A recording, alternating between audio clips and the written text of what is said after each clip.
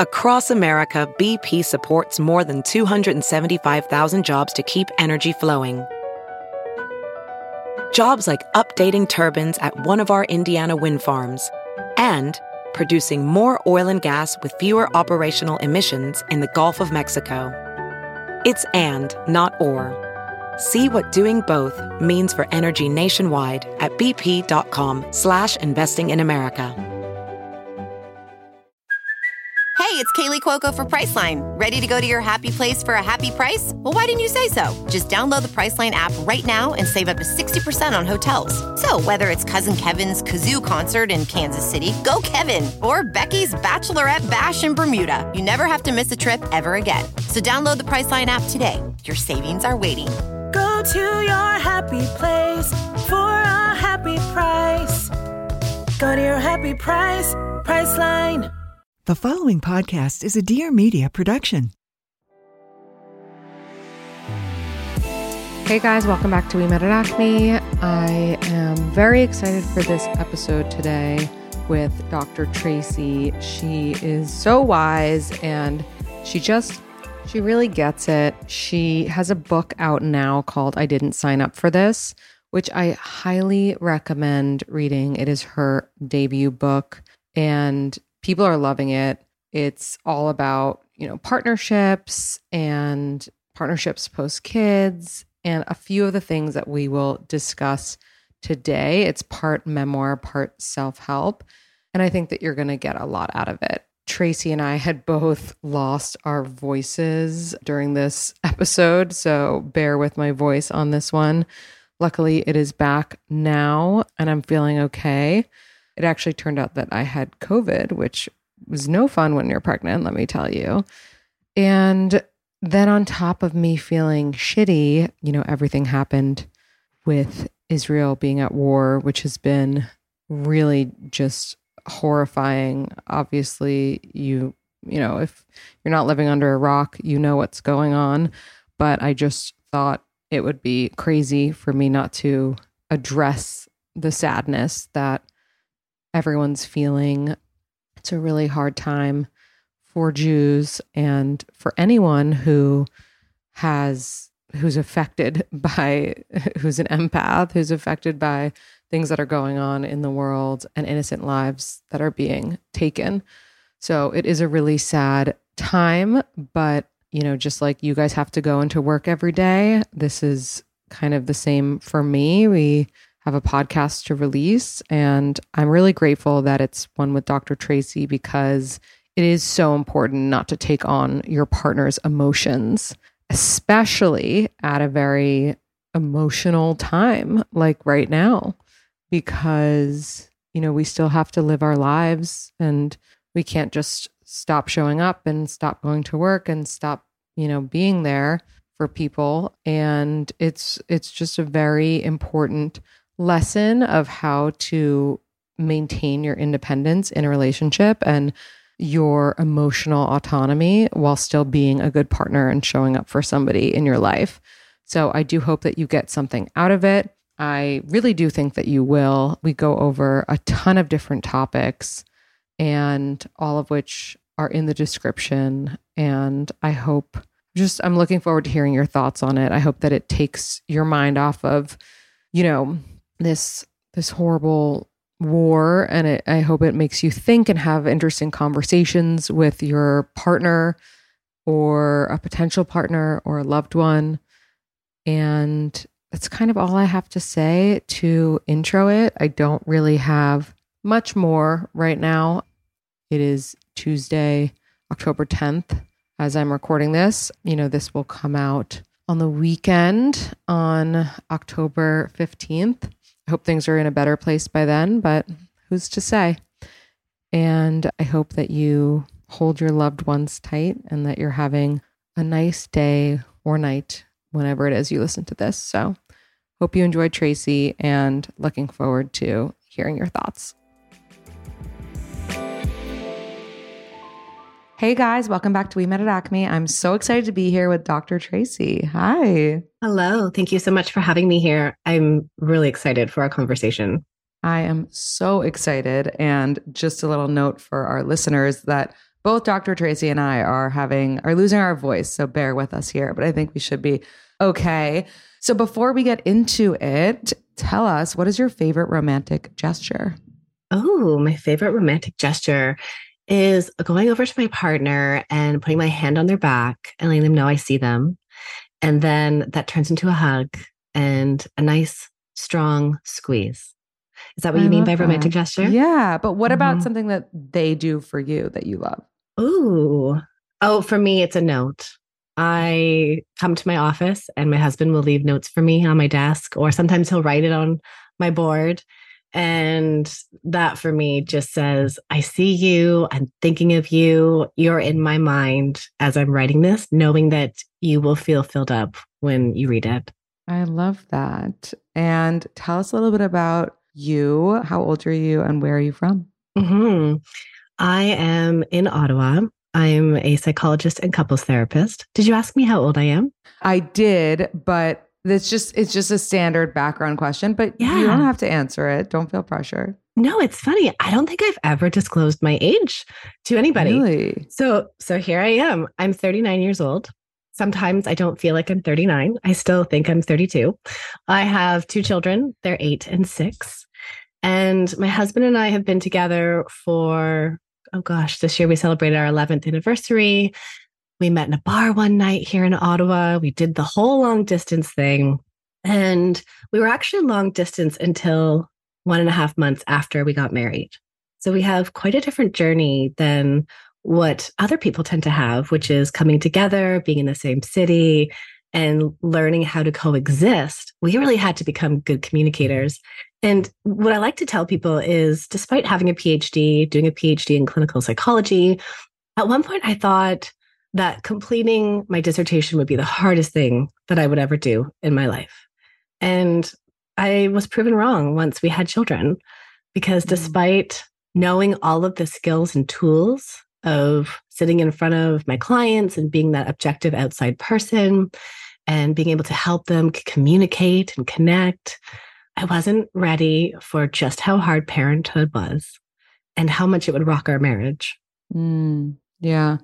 I'm so glad that you said all of that, especially the long distance thing, because there have been so many of my listeners who have been dying for me to get into the long distance conversation. And I really only had one long distance relationship. It wasn't a good one. So just piggybacking off of that experience that you had, I'm just so curious how you made it work. I mean, you said very strong communication, but it's easier said than done. Absolutely. It forced us to really talk about our needs and feelings. And I can remember one night near tears saying to him, I think I really need you. Like, you help me feel so seen and validated. And this is so scary for me.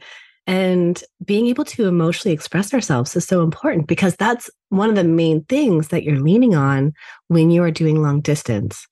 I think some key things that need to be in place to make a successful relationship are agreements around how you will connect and touch base with each other, and to know that you respect each other's time, because we were in different time zones, but as many people end up being.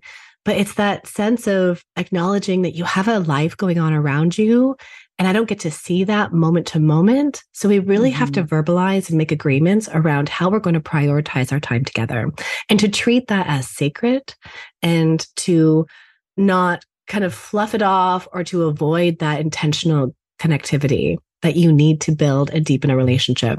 I think other agreements that need to be in place there are things around, what are we going to do when we're upset?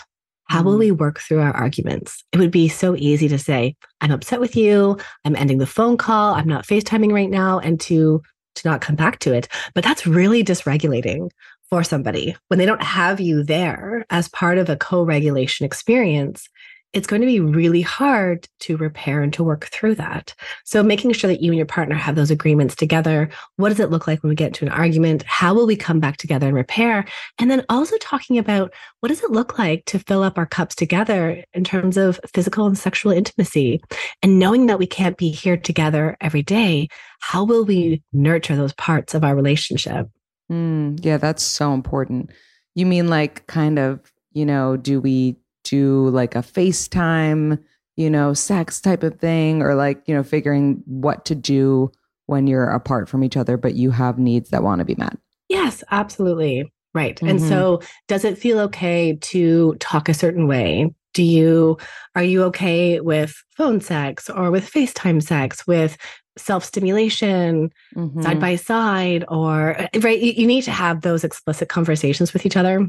And Lindsay, you know this about all of the conversations and this amazing community that you've built, is that one of the areas we really struggle with most is talking about sex and making our internal desires and thoughts and beliefs explicit so our partner can understand them. Right. Yeah, no, that's so true. If you want to feel gorgeous, which you deserve to feel gorgeous, you should be using a product that you know is amazing. And that is why Clarins is a brand that you should be a lot more familiar with. Clarins recently launched a double serum, and it's called that because it's 2 serums in one, an oil-based serum and a water-based serum. And they actually mimic the composition of your skin. It's made of 21 plant extracts, including turmeric. Amazing for you. And it's a gentle plant-powered formula that's great for all skin types. After a week of using it, just a week, your skin looks younger, your pores look smaller, fine lines and wrinkles look smoother. And you can also look up their kind of techniques. They do like a lymphatic drainage movement technique. Clarins was a spa in Paris first, and they have this like specific application technique to make your skin look just tighter. It's amazing. They also have this double serum eye, which is an anti-aging eye treatment formulated with 13 potent plant extracts, and it targets visible signs of aging for younger looking eyes. And I love how the texture is lightweight. It's like a gel cream combo that makes my eyes look brighter, hydrated, and smoother, which I really need because sleep is not really happening for me right now. So you have to try the double serum and the double serum eye to see for yourself. Plus, right now, you can get 10% off plus a free welcome gift when you place your first order on Clarins.com. Use code ACME23 at checkout for 10% off and a free 7-piece gift of skincare products. That's ACME23 to get your welcome offer only at Clarins.com.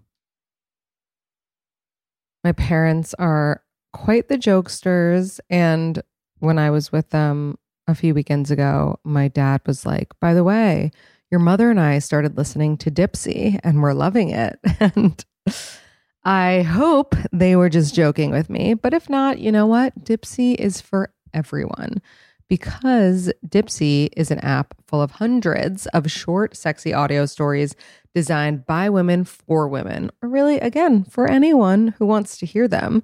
They bring scenarios to life with immersive soundscapes and realistic characters. You can discover stories about second chance romances, adventurous vacation flings, hot and heavy hookups, affairs, whatever your kink is, whatever you're into, Dipsea has something for you, and new content is released every single week. So in between listening to your favorite stories again and again, you can always find something new to explore with Dipsea. They also have sleep stories, wellness sessions, and sexy stories you can read. And if you're looking to spice things up with a partner, which we talk about in this episode a little bit, Dipsea is a great way to do that. For listeners of the show, Dipsea is offering an extended 30-day free trial when you go to dipseastories.com/acme. That's 30 days of full access for free when you go to DIPSEA stories.com/acme. That's dipseastories.com/acme. Check it out. You will not be disappointed. And then one person actually wrote in this question about long-term relationship or long-distance relationships. They said, and this is obviously unique to their circumstance, but they said, why do we argue when we're apart, but never when we're together? Oh, why do we argue when we're apart and never together? That might be a way of, really that depends on the relationship, depends on the people. But I'm wondering if that is a way of signaling to the other person, I'm really struggling. Mm-hmm. I don't feel important, or I don't feel enough. And so let's kind of side into what I commonly see in relationships is that a lot of people will say, we have the same fight. We fight about the dishes. We fight about not having time together in a long distance situation. We fight about the kids or the extended family, finances. And all of these are the surface issues that couples show up into my office and say, this is what we're fighting about. This is what we're struggling with. And yet what we know is that couples get into these repeating negative cycles that are self-reinforcing. And it sounds like I get angry at you because you're defensive, because you don't listen. And the other person says, I get defensive and I don't listen to you because you're so angry. And it's like we're going back and forth in this negative cycle. And underneath that cycle are our unmet needs and longings, which sounds like, am I important to you? Do I belong? Do I matter to you? Am I enough? Am I worthy? Are we on this journey together? So when I think of that question, why do we argue when we're apart? I imagine that there's some insecurity that's coming up and a challenge of not being able to meet each other's needs. And that might need to be a really explicit conversation of how do we create security when we are disconnected? Do we do that through additional text? Do we do that through words? Do we do it by really filling up our connection bucket before we separate? Yeah, that's really interesting and so helpful. I feel like in my past relationship where I was long distance, I related to that. You know what the person said. I felt like we argued when we were apart, not as much when we were together. You know, that relationship, you know, obviously wasn't the relationship for me, but I did feel like I also just had so much anger to the fact that we were long distance. Oh, of course. Which was why we argued when apart, because there was just so much resentment of like, why are you there and not here? I can deeply relate to that. And just how hard it is when there's something that's outside of your control and the struggle to accept that. And then to be able to come back to how do we feel close and connected? Right. But when I think of in my own relationship and we even had this moment early on in our relationship, even when we were still long distance. I remember my then boyfriend, now husband, was traveling. He was over in Ireland and he felt so insecure being further away from me. And he wanted to call and check in. And like that was his way of filling up that insecurity. Are we okay? Are we still good? And for me, I'm the type of person where it's like, you go do your experience, go and be in it and enjoy it. And I have hard feelings that I don't get to be part of it. And I want to shut those down. And I'm going to be in my life right now. And so we were often on very different pages in terms of what we need and what we felt. And it took a long time for us to start to see, oh, wait, hang on. So he had to do the Tracy doesn't want to speak to me, not because she doesn't care for me and love me. Right. It's because this is something about her and she just needs to kind of package this up, but it's not about me. And I see this as a struggle in a lot of relationships is that we personalize the other person's thoughts, feelings, their mood, their opinions. We take it personally to mean something about us when ultimately what we're trying to do in a relationship is to practice this healthy differentiation, which we're trying to build to get to interdependence. And that is a topic that I really want to get into with you. Before we get into that, because I feel like that's like so meaty and so juicy, you had and so relatable too. And so relatable. You had mentioned another topic that I'm very curious about. And I feel like, you know, half of my listeners are in the same boat here, which was your hardest job of all, you know, raising children, being a mother. And especially, you know, as a relationship expert and couples therapist, I feel like you have a perspective that, you know, we need to hear. And so my question for you is about like how motherhood has changed your partnership and kind of what it was like before. Before kids, our relationships often feel easy and there's more time and space. And for sometimes also too, that space is important because if we have a heated moment, we can go and do our individual things, fill up our buckets, and then come back and maybe talk about and repair what actually happened.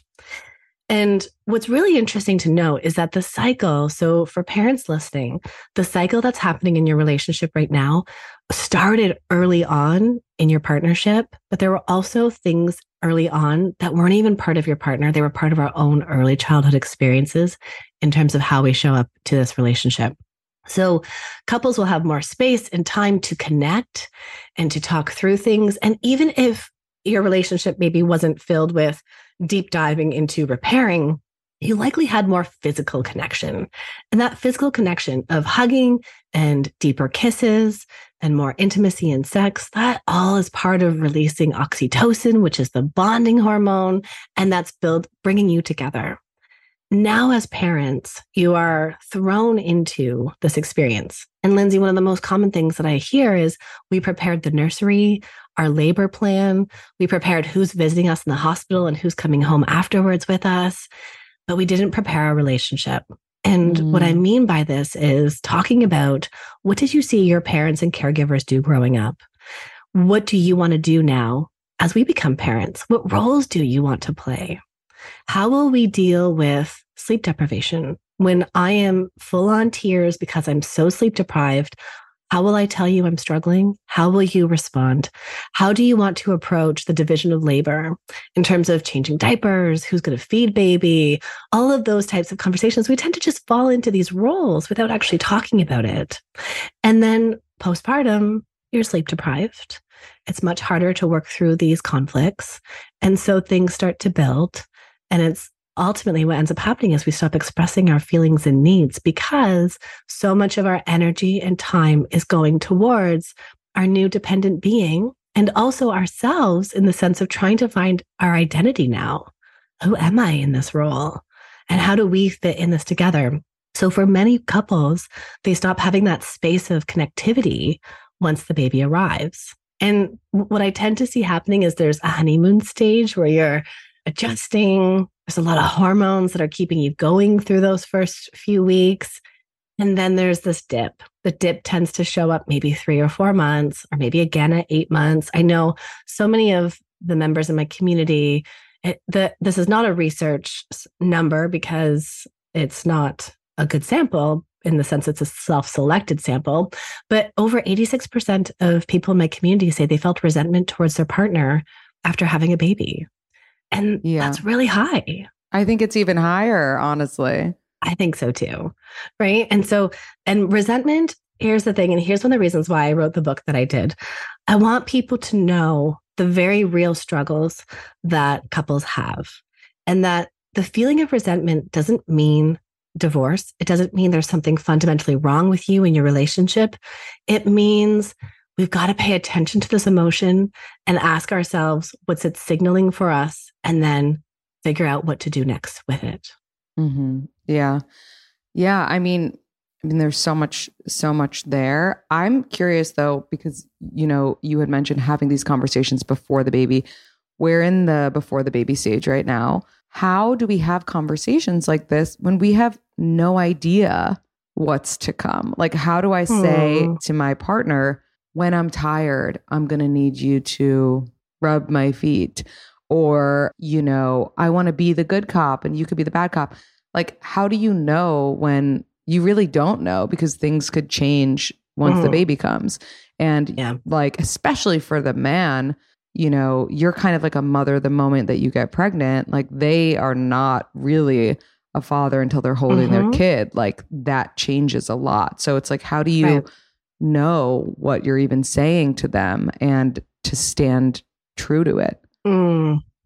Yeah, I think maybe even talking about some of those. So yes, Lindsay, let's normalize that again, this was part of our own struggle is while I worked with couples and individuals, I didn't have those conversations because it's really hard to know what you don't know.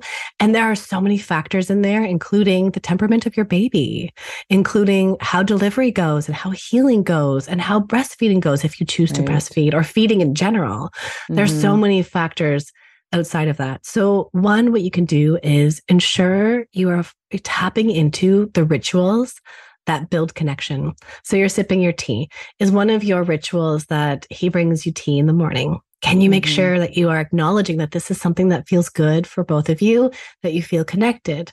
I mentioned the notes early on. Is that something that my husband can write me those notes on those really hard days? So we're looking at how do we keep coming together? So I'm putting my hands and I'm interlacing them. How do we find ways to keep interlacing our relationship so it doesn't get put on the back burner? And that can be as simple as, let's make sure that at the end of every day, no matter how tired we are, we take 10 minutes to check in with each other. It's just 10 minutes. And you talked recently about even choosing to put your phone down and snuggling in with your partner is such a powerful thing to do. It's such a small move, but we have to remember it's a choice we get to make in our relationships. Choosing to turn towards each other is important. Okay, so you don't know what you don't know. Let's acknowledge that. But then if you're checking in with each other, then you have a chance to be able to say, what's really hard? What are you struggling with right now?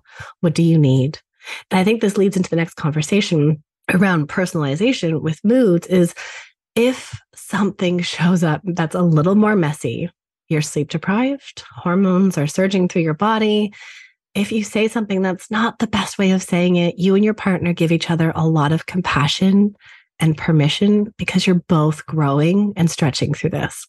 And there's one other thing actually, Lindsay, and I think this is this piece around telling your partner that you are entering this role at the same time that they are. Yes, you've been carrying baby for 40 plus or minus weeks and you have a different bond, but at the same time, you are learning all of these things at the same time as they are. And everybody needs to be open and willing to learning together. Yeah. Yeah. That's all such good advice. I'm like taking notes. I love that.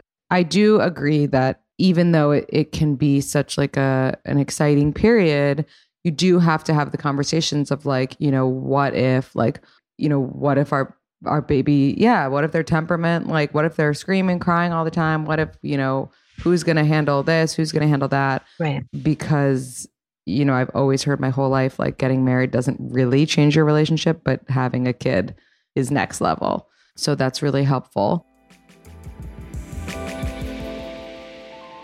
If you are feeling the weight of the world, whether you're personally affected by it or not, it can be a lot. It can be a lot on your emotions.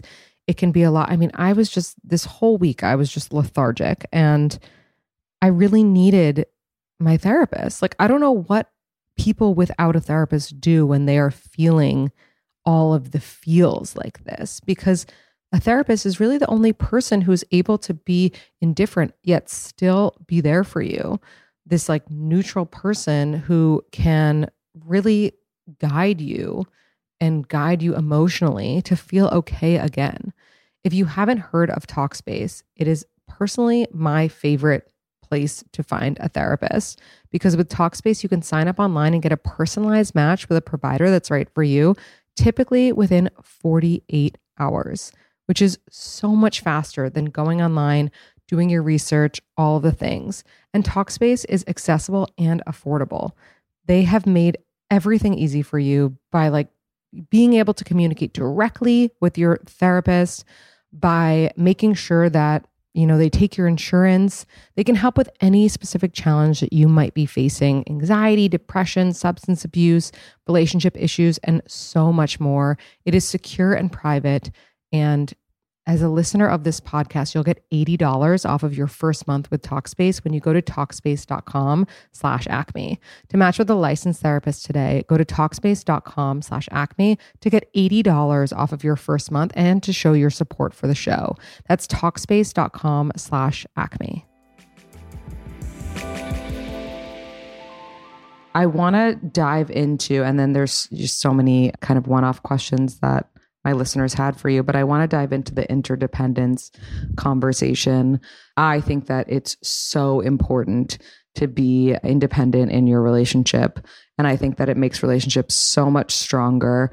You have been in one for 11 plus years. We've been together since, are we 15, 16 years now? I should be able to do that quickly. So I'm going to defer to you on this and kind of how to maintain that interdependence, how to not take on the emotions, the moods, the everything, how to not slip into a codependent relationship. Yes. Okay. So let's do a few definitions here. First, codependency is the idea of, it's the experience of losing yourself. You are emotionally fused to the other person. You take on their emotions and feelings as if it's about you. It's almost like the experience of your partner says, I want pizza. And you're like, oh, I would love to have tacos tonight, but I don't want to say anything. I don't want to upset them. So yeah, sure. Pizza. Pizza sounds great. Love pizza. It's a small example. I would never. And if anyone is doing that, that doesn't mean you're codependent, but the bigger picture is one or both of you are giving up yourself. So I'm going to use my hands to demonstrate this. So independent, we are our own separate selves. So I'm putting my fingers together and making a circle. Within ourselves, we have our own thoughts, feelings, opinions, desires, wishes, and values. And that independent part of you is what attracted you to each other at some point. That's independence, which is fine. But codependence is when I'm putting one hand on top of the other, you lose the self. You merge with the other person and you experience their life within yourself and you lose the sense of self. The struggle here with this is that codependency actually creates greater disconnection because the more you feel fused to someone, the more they disconnect and push away. So then the challenge is what I'm seeing happen so often now with couples is one partner or both, we're now swinging into this hyper independence where we say things like, that's your problem. I'm not responsible for that. Oh, no. Those are your feelings. I'm not, you go deal with that.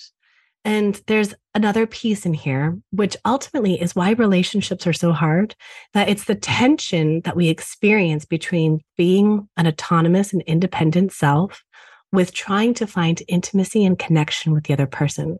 So I'm taking my circles of my fingers and I'm linking them together like a chain link because you still see that we're separate, but we're finding a way to come together. Right. And interdependence is built through this ongoing process of differentiation, which is the ability to see that I have my own thoughts, feelings, opinions, desires, and you at the same time have your own thoughts, feelings, opinions, desires, wishes, and values. And neither one of us are wrong or right or bad or good. But now we need to learn to identify and become aware of and to learn how to communicate those with our partners in a way that co-creates our space, our relationship together. But what's the difference between, just using your same example of the pizza and the tacos, what is the difference between doing something because you want to put your partner, you love them and you want them to be happy, right? I really want tacos, but you want pizza? All right, let's get pizza, because it doesn't really matter to me either way, versus doing it in a way that you're going to then feel resentful. Like, how can you discern that? Because like an example in my own life is, there are nights where my husband wants to order like a sweet green salad for dinner. And that is not my vibe. Like, dinner is like warm to me and like hearty. And so he will order. So I'll be like, you order your salad. I'm going to get, pizza, let's say. And that's fine. But then when we're at like a restaurant and we want to share food because we want to try as many things as possible, sometimes let's say I will want, the pasta and the fried calamari and he won't want those, but he will do it because I want them. Is that a codependent energy, or is that just like we're doing a compromise because we're in a relationship? Like, what's the difference? Yeah, you're doing a compromise and allowing each other to influence each other. And it would be quite different if every single choice in your relationship, your husband says, yeah, sure. Okay, I'll have that. Yeah, sure. Okay, I have that. And then 10 years down the road, he's like, Lindsay, I don't even like calamari. You've been making me eat it forever. And you're like, what? I thought we were on the same page, right? Like we're taking a food example here. But the reality is in our relationship, one of the pieces of advice that was given to us, and I love this advice, it was around artwork in our home. And we were lamenting to my husband's aunt one day. She's been married for many years. And we said, we just can't seem to find the right art in our home. How did you navigate to get all that art in your house? And she's like, well, the reality is that you both have different tastes and you're not both going to love a piece. So one person gets to choose one room, the other person chooses the other room. And you have to navigate that together. And it's really the essence of what it means to be interdependent is that, am I always going to have to eat calamari with you? Or tonight, could I imagine trying it with you and letting you influence me? And this is me compromising, but ensuring that I also get this other dish that I really want. That's quite different. But if every time your partner says, I want X, and you feel this like gut-wrenching pull that's like, oh, I really don't want that, but you ignore that and you push it down, then I would start to wonder, where are you? Where's your identity? And being able to navigate that autonomy within your relationship. Does that make sense? Yeah, no, it makes a ton of sense. And it leads me to one of the questions that came up, which is just like, let's say that you are someone who is very empathetic and overly sensitive in your relationship. How what a powerful way of being. Let's just pause to acknowledge that. Yeah. Right. What a gift. And the people who are very empathic, they do have a special gift. And we also have to work with that. Go ahead. They definitely do. And it's something that I am not as familiar with because I don't identify really as an empath, which is interesting because I feel like everyone does, these days. Like it's like trendy to say you're an empath, but I don't know. Maybe I'm not. Maybe I am. And who knows? But, this person had written in about like how to be less like that. And I don't think it's because they think it's a bad thing. I think they recognize that it's a gift, but they also recognize that it's a curse and you can be taken advantage of in a relationship. Oh, absolutely. So I like to use the analogy of almost like a gate or wrapping yourself in bubble wrap or something that's like, if you're porous and open and you can close it like a vent or a filter. And so for our highly sensitive people, for our empaths, we want to acknowledge that it is not your job to take on and solve and be the caregiver to everybody in your life. And in fact, you become healthier when you can learn to change that fence opening or the filter opening and use more discernment when it comes to what am I letting in, what am I willing to take on, and what am I not. So people who are more empaths need to practice building that fence or the gate changing that says, this is not about me. I don't have to take this on. I can be here. And in some ways, this is what therapists do as well, right? When we're in therapy, I'm not going to get lost in my client's emotional experience. I'm at a working distance from it.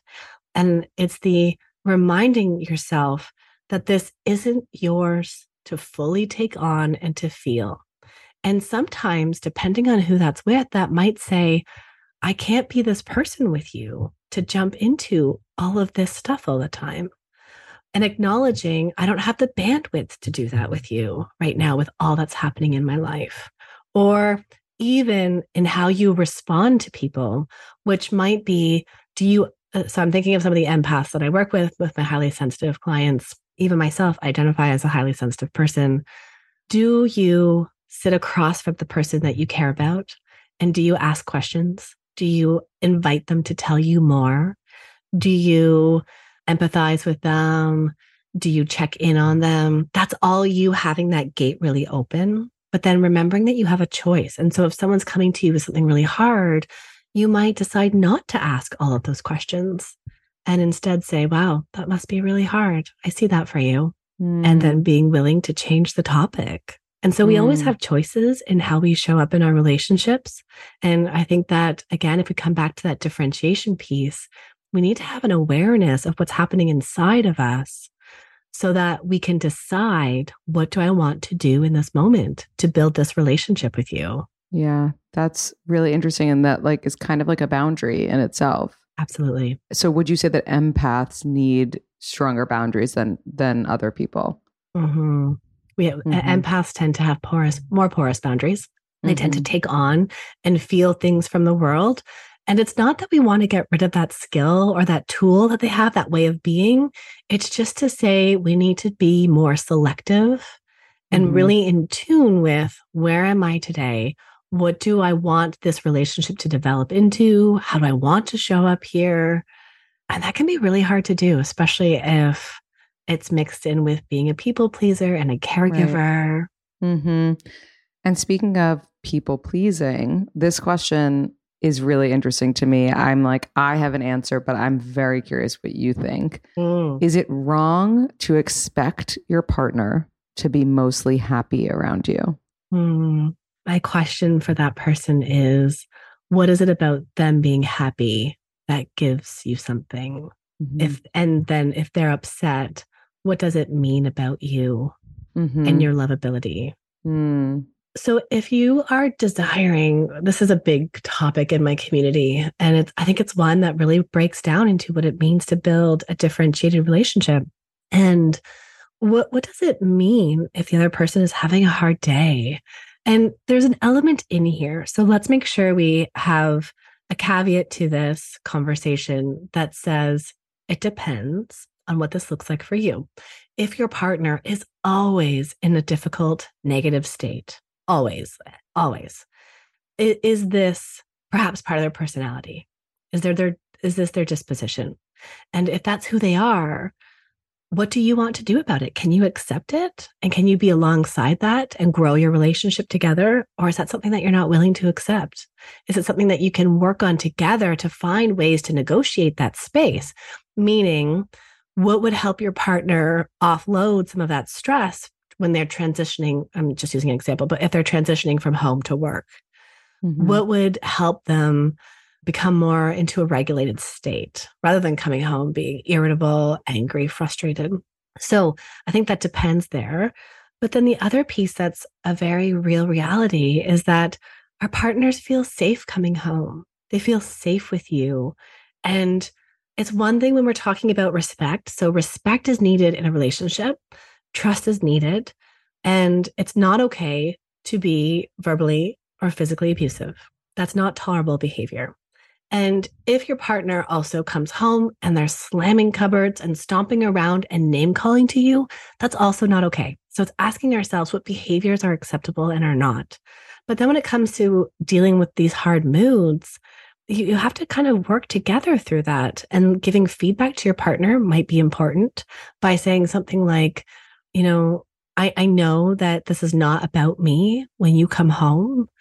And at the same time, it's really hard for me to connect with you when you come home in that state. And could we find some ways for you to deal with those feelings that would be more helpful so that it doesn't take away from you and I nurturing our connection and the good stuff in our relationship? Yeah, that's so true. I also love what you said. It's like you should be able to feel whatever you're feeling in front of your partner. And so the reason I dislike this question is because, like, why do I have to be happy around you all the time? If this is a good relationship, we're past the honeymoon stage, we really know each other, I'll be however I am. And obviously, ideally, right, I'm happy, but it's not on you as my partner to make me happy all the time. So for this person to be like, it's wrong that my partner isn't just happy that I'm around them, that sounds like a little toxic, because your partner is not, they don't exist only around you. They have other things going on in their life. And of course, baseline, like, you should be happy with your partner as often as possible, but there's going to be days where you're just having a bad day, and that's okay. Yeah. So that comes back to that question for this individual of what kind of messaging did you receive growing up about having negative feelings? What did you learn watching your caregivers? Did they have, were they angry? Were they allowed to be angry? Did someone storm off? Did they stuff their feelings down so you didn't see that? Right. And what did they do to you or with you when you were angry and upset? Because anger and frustration and pain and anxiety and worry, those are all normal emotions. And our parents need to help us build skills and tools to deal with those feelings. And for many of us, we didn't have that. We grew up with messaging around, push that down, don't be sad, you're making mommy angry, or you're not allowed to have those needs and feelings. There's no space for that here, right? Like, suck it up. We got to get to school. There you go. And they often become implicit beliefs for us, implicit memories and messages that we buy into, and then we put them out into our relationship. And so I think for this one, rather than looking out to your partner to want them to be happy all the time, start going inwards and asking yourself, what's this really about for me? Do I even allow myself to be messy with my partner? And what would that be like to start doing that? Right. I love that. And then kind of on the other side of it, like for this person or, a different person or someone in a similar situation, how to get your partner to realize your emotions are not their fault or because of them, right? Like you're good. Like you're great. Good. It's not you. Like let me be in my feelings right now. And again, this goes back to that emotional fusion that so many of us experience in our relationships because our parents didn't teach us, or a previous relationship didn't allow for this space to be two separate people.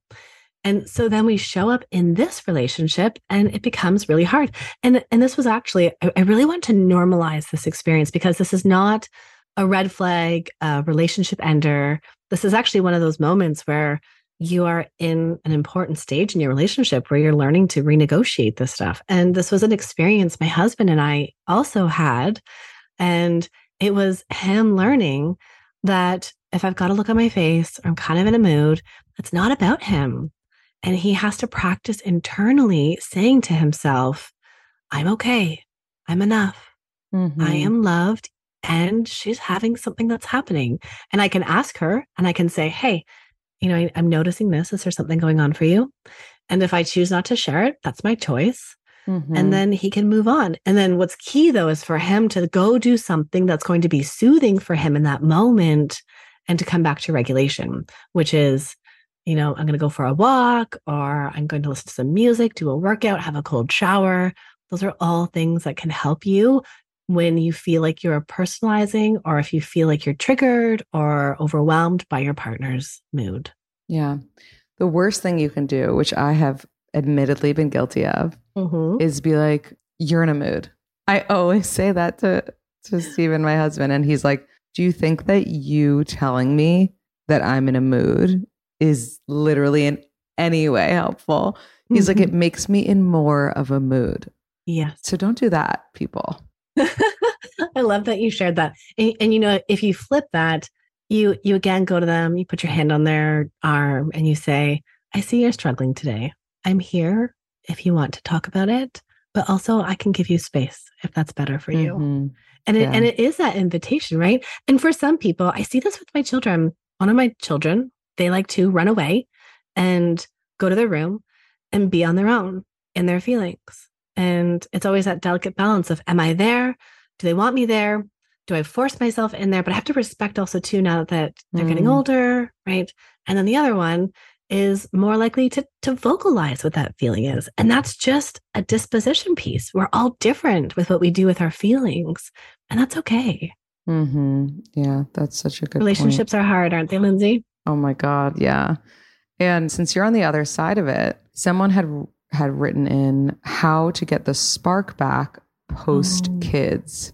Yeah. I feel like we're friendly roommates, they said. Oh, that roommate stage is so real for so many people. This is such a common experience. And also just really wanting to normalize this because people don't commonly talk about this. You don't go out with friends at dinner party and be like, hey guys, raise your hand. Who's in the roommate stage this time? Right? The roommate stage is a sense of almost being parallel. It's like parallel play. You're side by side, but you're not crossing over to the other person. One of the best things you can start doing is to go back to your daily rituals of connection, which look like, can I hug you for 30 seconds in the morning before turning to my phone or my emails or my to-do list or getting in the shower or working out? Can I greet you at the door? Can I kiss you and anyone listening today, just try this. Just be willing to try something different today. Go and give your partner that 30-second hug, squeeze them for 30 seconds, or a 6-second kiss. Because again, going back to that parent space, or even just any stressor in our life, when we're trying to survive difficult things, our relationship goes in the back burner. And it's not the big weekend away that's going to help restore this. It's the small things frequently. Saying to your partner, and labeling this, I think, is helpful, not in a blaming way, but in a way of, hey, we're kind of doing this parallel thing and I miss you. And I miss the fun parts that we had. Do you remember when we did the thing and that was so fun and like it was exciting? You can recall memories. That's really good. And then saying to your partner, let's shake this up. Let's plan a date. If we can't get a babysitter, maybe we eat dinner once the kids go to bed. Maybe we try a new board game. The reality is that relationships need intentionality for connection. And we also need experiences together to be side by side, doing something that is not necessarily traveling the world, but it might be trying the new recipe, learning a new board game, trying the different cheese or whatever that might be. Yeah, the intentionality is so important. Like, I feel like so many of these people are like, how do we get the spark back post kids? Hold on, I'm just on TikTok. And it's like, no, no, no. Like, turn to your partner. He's right there. She's right there. And have an intentional moment with them. Every time I'm intentional with my partner, it leads to, something nice. Right. And whether that's just like hugging and kissing or sex, whatever it is, it's funny. I tend to not like be bitchy, but like not be super like sweet and nice during the week when it's like, work stuff. But whenever I decide to lean into being sweet and nice with my partner, he's like all over me. And it's so easy to do. It's just like, I don't do it. So it's like, think about what your partner likes and like try to intentionally do that because it works. It really works. It's a dose effect too. The more we do it, the more we're going to practice it, the more the Gottmans talk about putting deposits into your love bank. Yes. The more deposits you have in your relationship. And then also, let's not pretend that we are better at managing life than what we really are. If it's not scheduled, it doesn't happen. I don't work out if it's not in my calendar, if I don't plan for it the night before, if I don't put my running shoes out the door with my workout clothes. This is the same thing with our relationships. It's okay to schedule something, and that helps you to have a regular routine of putting that in there. Yeah, agreed. The last question, and then I'm going to ask a final quote or piece of advice, is how to express your feelings to your partner in the moment rather than after the fact. I have the opposite problem. All I do is express them in the moment and not after the fact. But this person, would rather, I think, say it as it happens. Right. And this is a good one to ask yourself, where am I at in terms of my nervous system? So I use our bodies to understand what's happening in us. And I think it's so important. It's such an important piece in terms of how we show up in our relationships. Where's my body in this moment? Is my body in a state where I can communicate this in a way that's going to help my partner understand it? And remember, in a relationship, there's two people. Where's my partner at right now? Because sometimes the biggest fights that can happen is when one person's tired, one person has their hand on the door handle to go out the door, and you drop the thing. And we have to consider both people. So in this moment, when I want to share with you, can you hear it? Can you receive it? That's the first thing. And then the other one is, am I regulated enough to share this? Have I made sense of what's happening in this moment? Do I understand what my feelings are? Or am I focusing outward on the other person? Meaning, you need to change. You never do this. And when we're focusing outward, we are not connected to the self. We want to go inward. So how do you share it inside? There's a really simple script idea that you can use, which is fact plus feeling. You said you would be home at 5 p.m. and you didn't let me know that you would be late. I felt anxious waiting for you and felt uncertain of what our plans were for dinner. That is one of the easiest things to do. And Lindsay, the challenge that shows up in relationships is we often start to do all of this like emotional gymnastics. And we start to say things like, we give all the examples of why our feelings are justified, or we bring up, reasons from the past or why this is so important to you. Just leave it simple. Fact plus feeling. I love that. And I feel like anytime I say it like that, I get the perfect response back. But if I were to do it in a more attacking way, I wouldn't. So that's really helpful.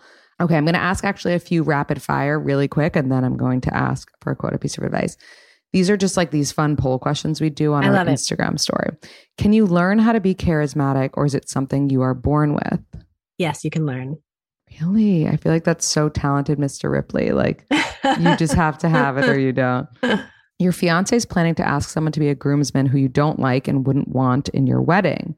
Should you tell him how you feel or stay out of it?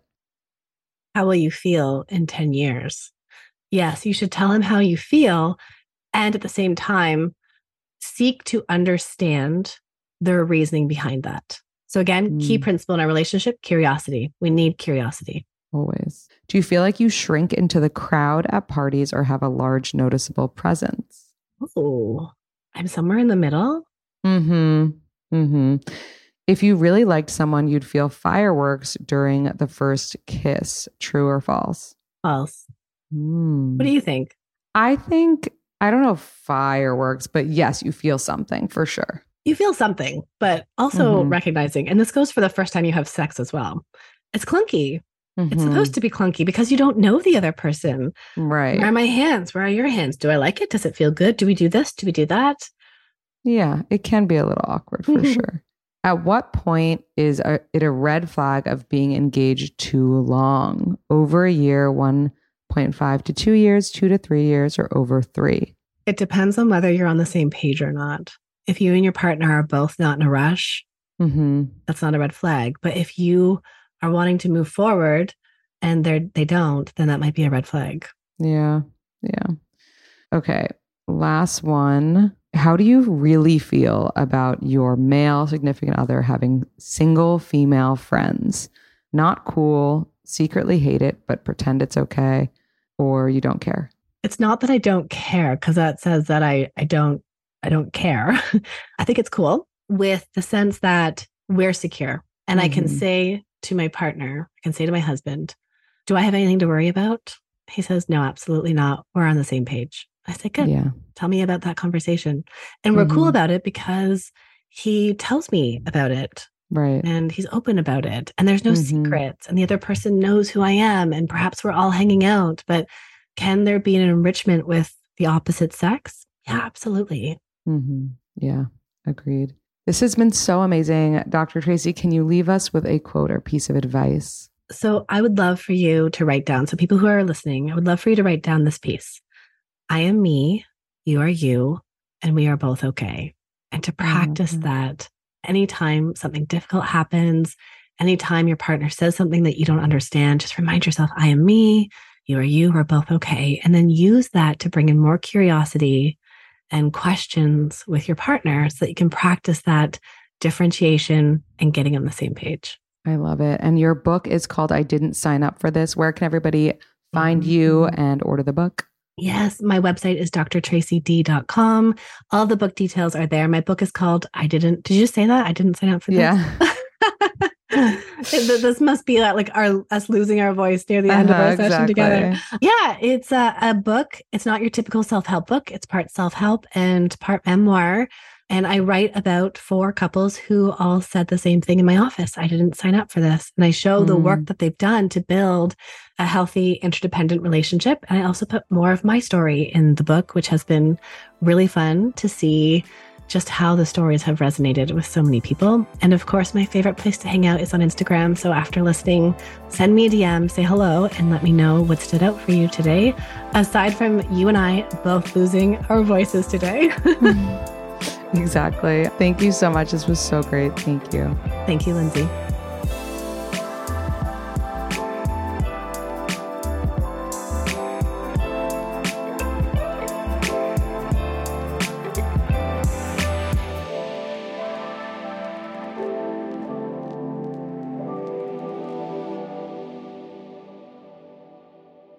Please note that this episode may contain paid endorsements and advertisements for products and services. Individuals on the show may have a direct or indirect financial interest in products or services referred to in this episode.